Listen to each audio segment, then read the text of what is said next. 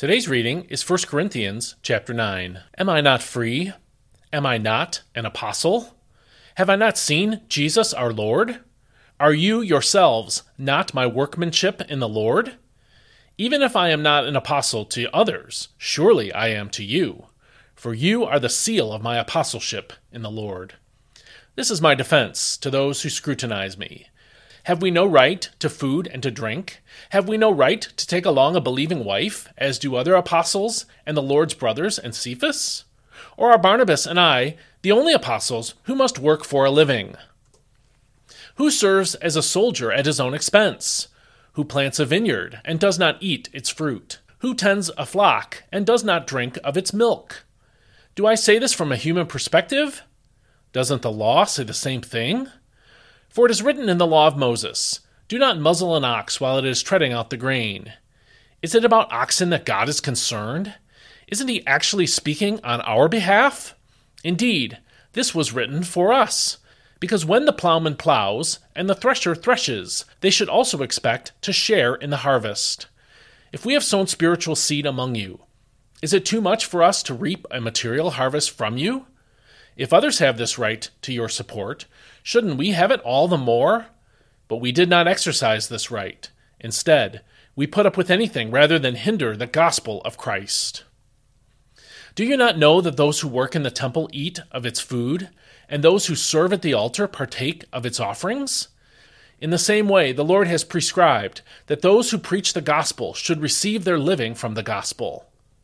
But I have not used any of these rights. And I am not writing this to suggest that something be done for me. Indeed, I would rather die than let anyone nullify my boast. Yet, when I preach the gospel, I have no reason to boast, because I am obligated to preach. Woe to me if I do not preach the gospel! If my preaching is voluntary, I have a reward. But if it is not voluntary, I am still entrusted with a responsibility. What then is my reward? That in preaching the gospel, I may offer it free of charge, and so not use up my rights in preaching it. Though I am free of obligation to anyone, I make myself a slave to everyone, to win as many as possible. To the Jews I became like a Jew, to win the Jews. To those under the law I became like one under the law, though I myself am not under the law, to win those under the law. To those without the law I became like one without the law, though I am not outside the law of God, but I am under the law of Christ, to win those without the law. To the weak I became weak, to win the weak. I have become all things to all people, so that by all possible means I might save some. I do this for the sake of the gospel, so that I may share in its blessings. Do you not know that in a race all the runners run, but only one receives the prize? Run in such a way as to take the prize. Everyone who competes in the games trains with strict discipline. They do it for a crown that is perishable, but we do it for a crown that is imperishable. Therefore I do not run aimlessly. I do not fight like I am beating the air. No, I discipline my body and make it my slave, so that after I have preached to others, I myself will not be disqualified. This is God's word. In this chapter, Paul began to defend how he served God in the role of an apostle. Verses 1 and 2 offer his qualifications to us as an apostle. The main qualification is in verse 1. Have I not seen Jesus our Lord? That is a reference to his Damascus Road vision. Christ both saved him there and commanded him to preach the gospel. Again, that's in Acts chapter 9. The remainder of 1 Corinthians 9, 1 and 2 describes how the conversion of the Corinthians proved Paul's authenticity as an apostle. In verses 3 through 14, Paul defended his right to be supported financially by those he served in the ministry of the gospel. He argued that he had the right to be paid by the Corinthians and others for his service in the gospel. That's verses 3 through 14. But then he explained how he refused to insist on this support, so that the gospel would travel unrestricted. We see that in verse 12 and verse 15.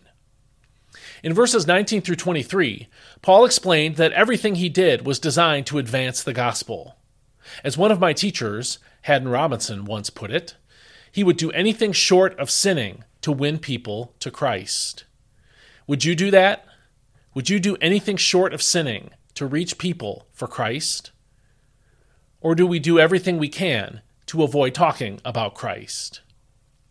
Those are convicting questions, aren't they?